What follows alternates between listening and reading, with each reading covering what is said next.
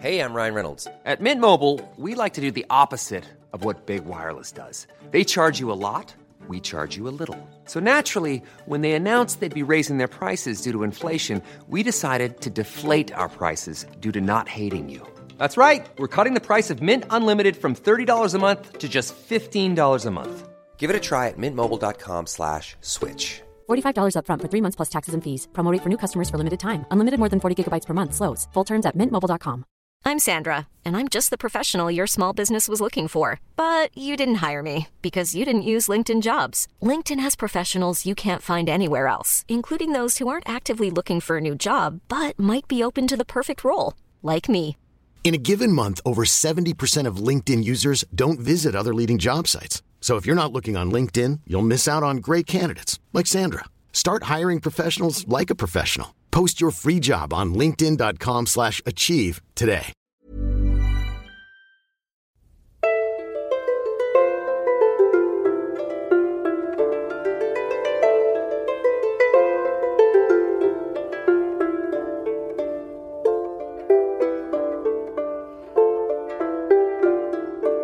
Hello and welcome to the Renaissance English History Podcast, a part of the Agora Podcast Network.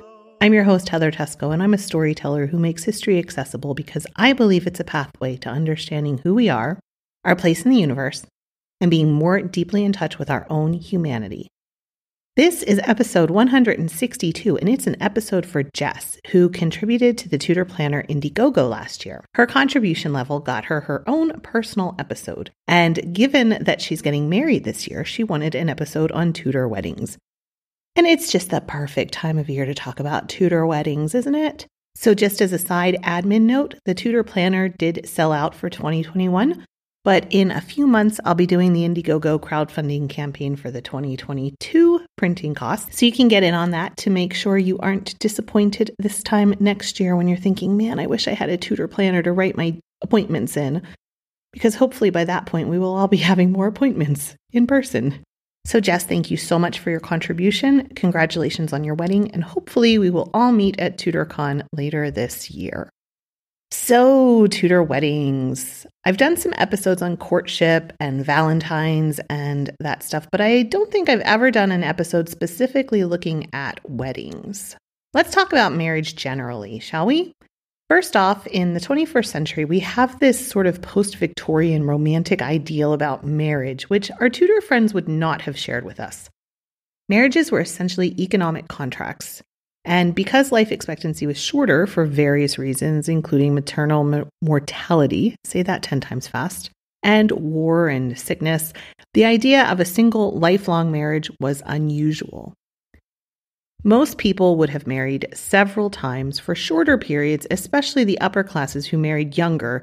3 or 4 marriages was not uncommon. When a woman died, leaving a man a widower, he would generally marry again within just a few weeks so that he could have help running the home and caring for the children. Women would marry again, often like women like Catherine Fenkel, who was a widow of a business owner in the Drapers Guild. They would marry a colleague or an apprentice of their husband to keep the business going. Marriages had 2 parts to them, what we would call the religious and the civil sides. Even today, for most people, there's the civil side of registering for a marriage certificate, and then there's the religious ceremony. So that part hasn't changed. For the upper classes, marriage was this sort of way to move land around and ensure that it stayed in the right hands. For poorer people, the civil part was ensuring that both spouses would be able to survive and hopefully leave things better for their children. So the wealthy would negotiate these large dowries and land holdings, and poorer people would look for a spouse who might have some savings, who had some good prospects, maybe some good training, was healthy, and maybe might even come into an inheritance. Poor people had more of a say over their marriage choice, but even then the idea of romantic love as we know it was not taken into consideration.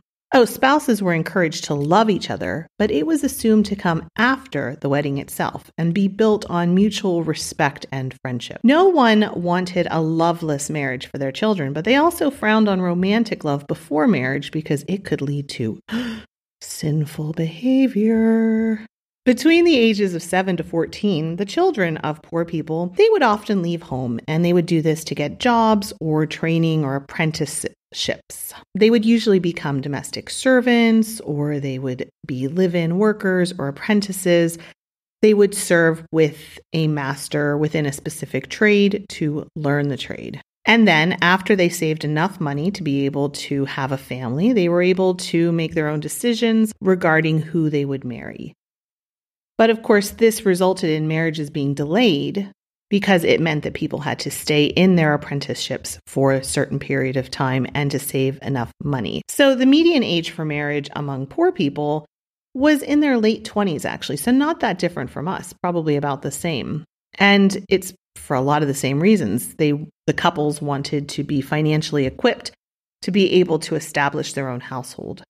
Now, even though women weren't the primary breadwinners, as it were, they were still required to support their husbands with their work. Women could be just as knowledgeable about the trade as their husband and take over the trade after the husband died, for example. And some would either work themselves, they would be servants, or they would be wet nurses. So it was the expectation, though, that the woman would run the household and would take care of the children. And so the woman also had to have domestic skills and, fulfill all of those duties of an obedient wife. And of course, women did have to vow to obey their husband in the marriage vows. So there's that. Within the wealthy, there was great interest in the marriage. It was almost a public event that even negotiating it became this public event that everybody seemed to have an interest in it in some way. But within lower classes, it wasn't that much of a big deal, mostly because within the upper classes, the kind of crucial part of the marriage was transferring wealth and land holdings. And within the lower classes, you didn't have that. So there was less for people to be worried about and interested in. So the marriages of poor people were actually a much more personal kind of affair rather than being something that the entire family and greater family network were putting together. Of course, the wealthy people would have their marriages arranged for them. And interestingly, the mother would take an active role in planning the match. And this gave her a much greater say in the lives of her children than in any other parts of their lives. She couldn't necessarily control what their education was as they got older or anything like that, but she would take a very active role in planning their marriage. The marriage was designed to join together the property and any other interests, business interests, political interests of the families. Within the upper classes, it was the financial and political aspects that were really important to consider. So noble families would sign contracts that betrothed their children in advance, and this would make sure they had a suitable match and would allow for them to kind of strategically advance each other in society. But the negotiations were done pretty publicly because there were a lot of people who would have an interest in this marriage. And so this, of course, was because the inheritance would go from one generation to another. So people had an interest in where that would go and how it would be divided up. One example of how seriously this was taken was Sir William Locke. He was a father who would only allow a prospective suitor to marry his daughter after providing his account books so that he could look at his account books and see exactly how much money the man had and whether he would be good for his daughter. So people would negotiate the marriage and then they would announce it, and there would be a contribution of cash or goods provided by the father of the bride. That's the dowry.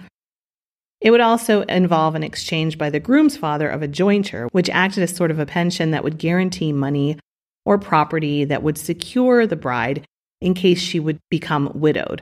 And of course, there was the example of people like Bess of Hardwick in her earlier marriages where she became a widow, even though the marriage hadn't been that long, and she still pursued her jointure. And so sometimes the groom's family wouldn't want to give the jointure if the marriage hadn't been that long, because they would say that she could go on and marry again and it wasn't necessary. So the jointure was what the groom's family gave, and the dowry was what the bride's family gave. Also, it's interesting to note that in these upper class weddings, the marriage of the older son would actually be much more important because he was the heir, and it was his responsibility to ensure the continuation of the lineage. Even if they split the wealth up, the younger sons would receive much less than the older sons. So younger sons actually got married much later because they still had to go out and get money the way the poorer people had to, through work or through advancement, their own kind of efforts for themselves.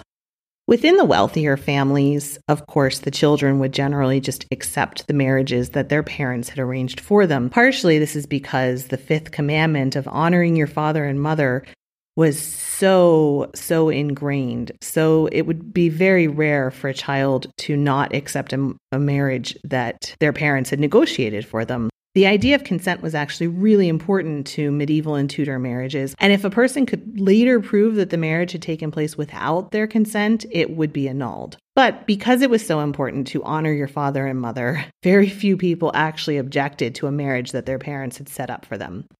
And this would carry through even when a parent had died. It would be specified in their will. In 1558, for example, the will of Michael Wentworth said that a significantly lower dowry would be provided to a disobedient daughter who were not, quote, advised by my executors, but of their own fantastical brain, bestow themselves lightly upon a light person. So that's saying that if she doesn't listen to the executors who knew what the plan was, she would get much less money. But there were cases of disobedience that would happen. For example, in 1594, there was a Thomas Tynn of Longleat and Maria Touchett who married in secret, despite their fathers being bitter enemies. It was a real-life Romeo and Juliet story, though of course it didn't end in the same kind of tragedy. Similarly, once the consent had been given, there really wasn't anything that could be done about it, like this case of Thomas and Maria. And one example of that a little earlier on was the Paston family. Their daughter, unbeknownst to them, married their steward. And once it had been consummated, there really wasn't anything that a parent could do no matter how angry they were. So the daughter was beaten and she was abused, and all sorts of stuff was brought out to try to get her to renounce this marriage and say it was forced on her. And even the local bishop threatened her, but she would not give in. And eventually the family had to accept that the match was real and they just cast her off. So that was the consolation prize. So the church didn't regulate marriage officially. All it took to be married was a vow from both people, and no priest was needed. But the church did try its best to put all sorts of restrictions and rules around marriage. And by the 16th century, if you really wanted to have a really legit, hard and fast marriage, you would do it with a priest. But it wasn't necessary. Marriage was seen by the church as a sort of poor second choice to celibacy and was entered into for people who were weaker and couldn't take celibacy. And people would get married, the church thought, for a couple of reasons, mostly to avoid the sin of sex outside of marriage and to procreate, to make babies. Though interestingly, almost a third of Elizabethan brides were pregnant by the time they got married. So there were a couple of ways that a marriage could be entered. Based on the contract of per verba de presenti, this means the present tense of the verb, right? This involves the exchange of present consent between a man and a woman. I take you as my wife or my husband. This was a commitment that was regarded as indissoluble under ecclesiastical law. The second type of contract that made a marriage legally binding was per verba de futuro. This means future consent made by two parties who are of the age of consent. You would say, I promise to take you as my wife or my husband. And then you would follow that promise with consummation and it would become legitimate. But if the consent was not followed by consummation, the marriage could be considered null and void and could be annulled. For this contract to be broken, both individuals had to mutually agree to dissolve the marriage. And while it wasn't necessary to have a witness, it was a really good idea. Because if you wanted to challenge it later, or if you wanted to prove that it happened later on, having a witness who would testify to that was really important. And while the priest wasn't necessary to have a marriage, any issues within marriage were handled according to canon law in church courts. And the church courts were filled with young mothers who believed that they had been married but couldn't provide adequate proof when the so-called husband denied it. If the marriage couldn't be proven, but there was no doubt about who the father was, he would, of course, have to pay for the upkeep of the child. During courtship, people would give each other gifts and tokens. Often this would be a man giving coins or trinkets or clothing to the woman he is trying to woo. This represented not just personal matters, but also they would be gifts that were brought by intermediaries who were witness to it all. So again, this is having witnesses if you need them a little bit later. One example of this is William Hanwell.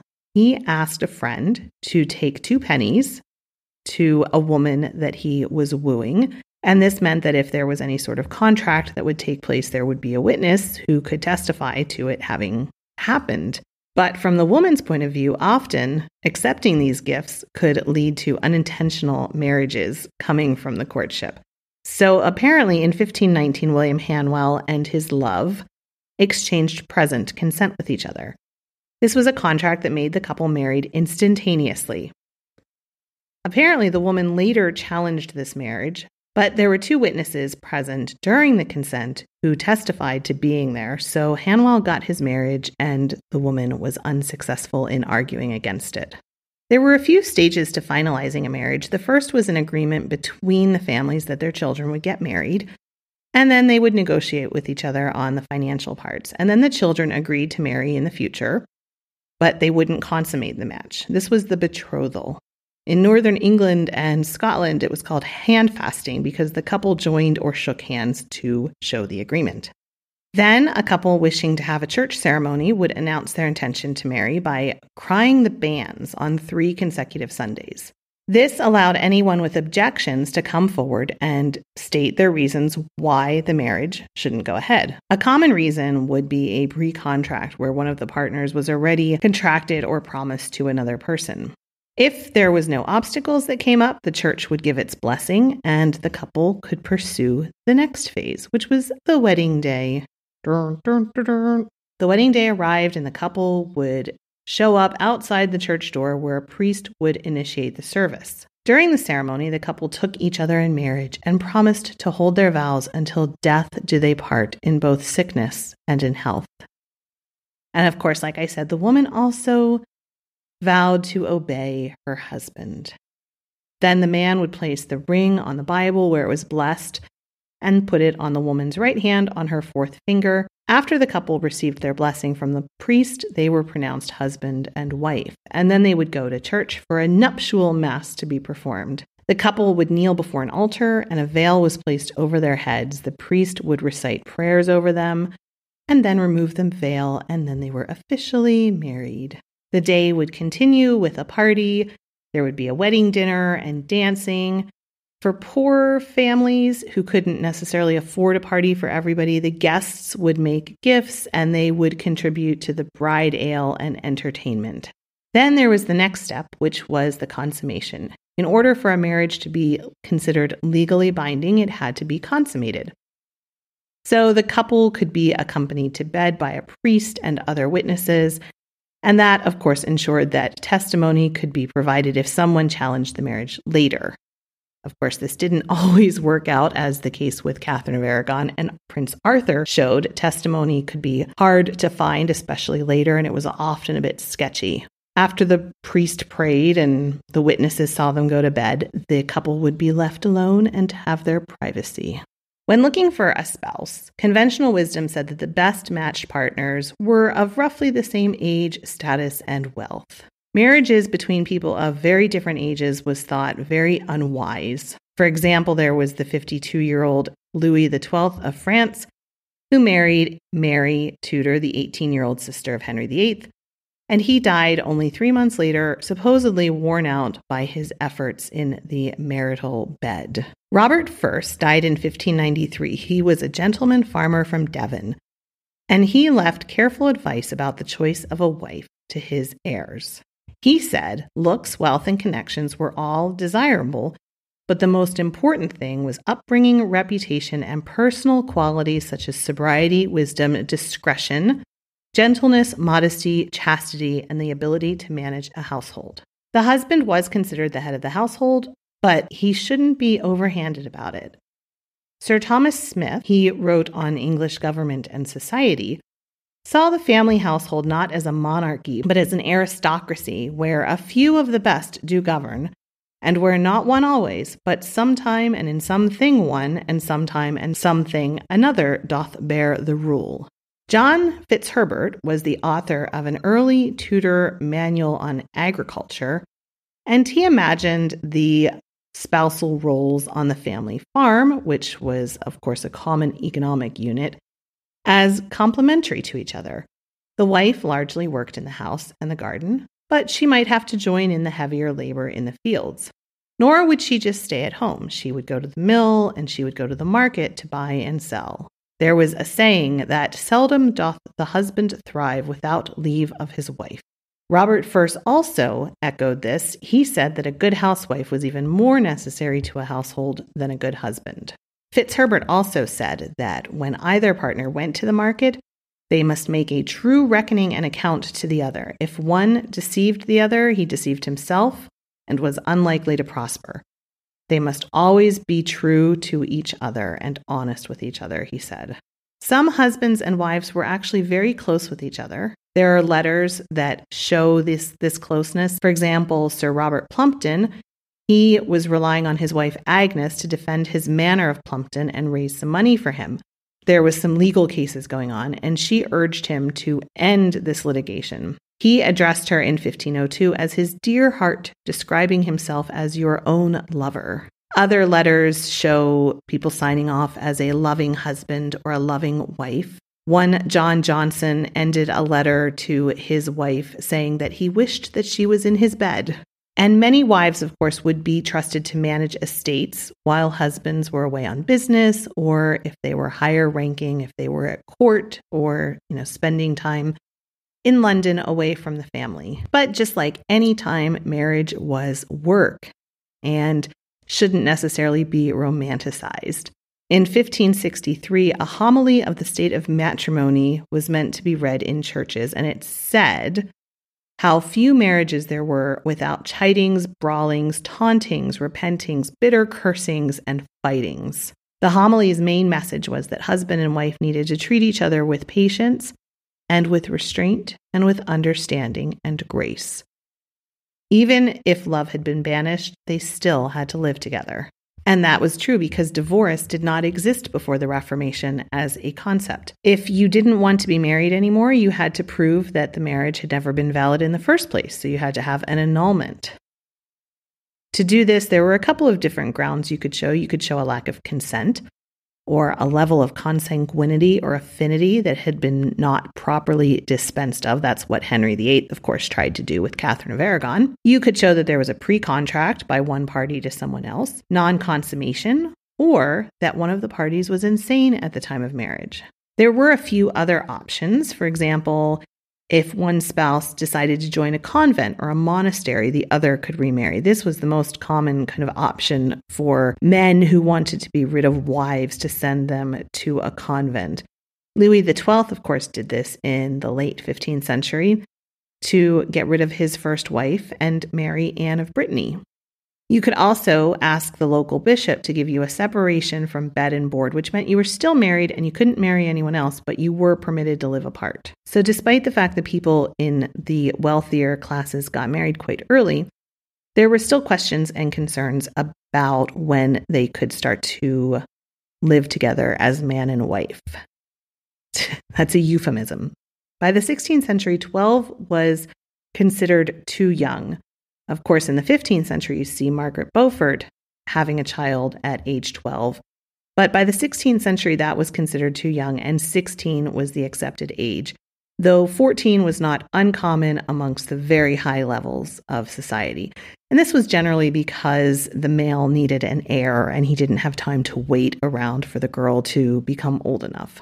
By the time the couple was in the mid-teens, consummation would sometimes be encouraged.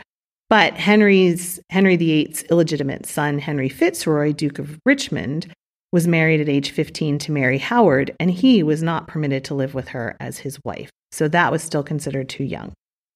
Doctors believed that abstinence was bad for the health for both men and women. So the view of sex as being good for married people was then weighed by the church, which attempted to regulate the marital relations. Theologians considered excessive sexual activity within marriage to be sinful because it meant that the husband was treating his wife as a prostitute. Women would often be blamed for tempting men. There was this idea that women were kind of just running around tempting men every which way you went. And that, of course, comes from the idea of Eve tempting Adam. Because they were seen as inferior beings, women were considered to be far more driven by physical desires than men. There's a lot of medieval humor about unsatisfied wives running around after younger men.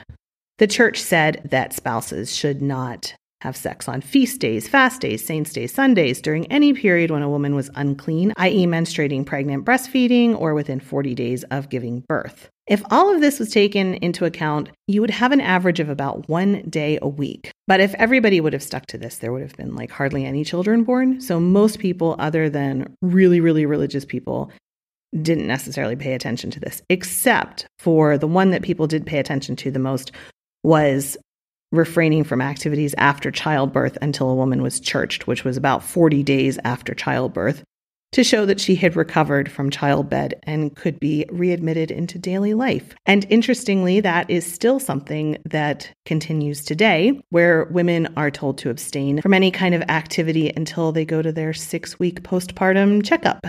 Adultery wasn't completely uncommon, though a woman who betrayed her husband could actually be punished by death because of treason, the rebellion of a subject, the wife, against her master, the husband. But this was rarely carried out. And if the marriage had been arranged, it might have even been something that both parties would have been accepting of. And now I want to finish up with some traditions that we still do today, which originated with the Tudors.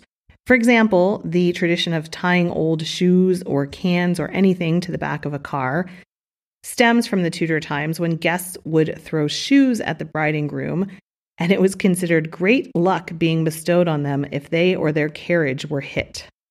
The wedding cake originally came from a lot of little wheat cakes that were broken over the bride's head to bestow good luck and fertility. One medieval superstition about the wedding veil is that it was once thought that brides were very vulnerable to evil spirits. And so many customs were originated to fight off these evil spirits. And the veil was an attempt to disguise her face to fool the evil spirits. Also, the idea of the wedding party all matching and wearing the same thing was an attempt to fool the evil spirits as well. So that's it for this week. There are a lot of different books and blog articles and papers and everything like that. You can see everything, all my sources at englandcast.com/weddings, englandcast.com/weddings. Congratulations to Jess. I hope that your wedding planning is coming along well. And thank you again so much for your support of the Tutor Planner. Let me know what you thought about this episode. You can get in touch through the listener support line at 8016-TESCO or join the new Tutor Learning Circle, which is a free social network just for Tutor history nerds. You can do that at tutorlearningscircle.com. Thanks so much for listening, and I hope you are having a wonderful February and have a wonderful Valentine's Day, whether you're alone or apart or together or whatever you're doing. I hope you can find some ways to fill your day with extra special love and chocolate, because why not? And maybe a Hugh Grant movie. All right, have a great week, and I will be back soon.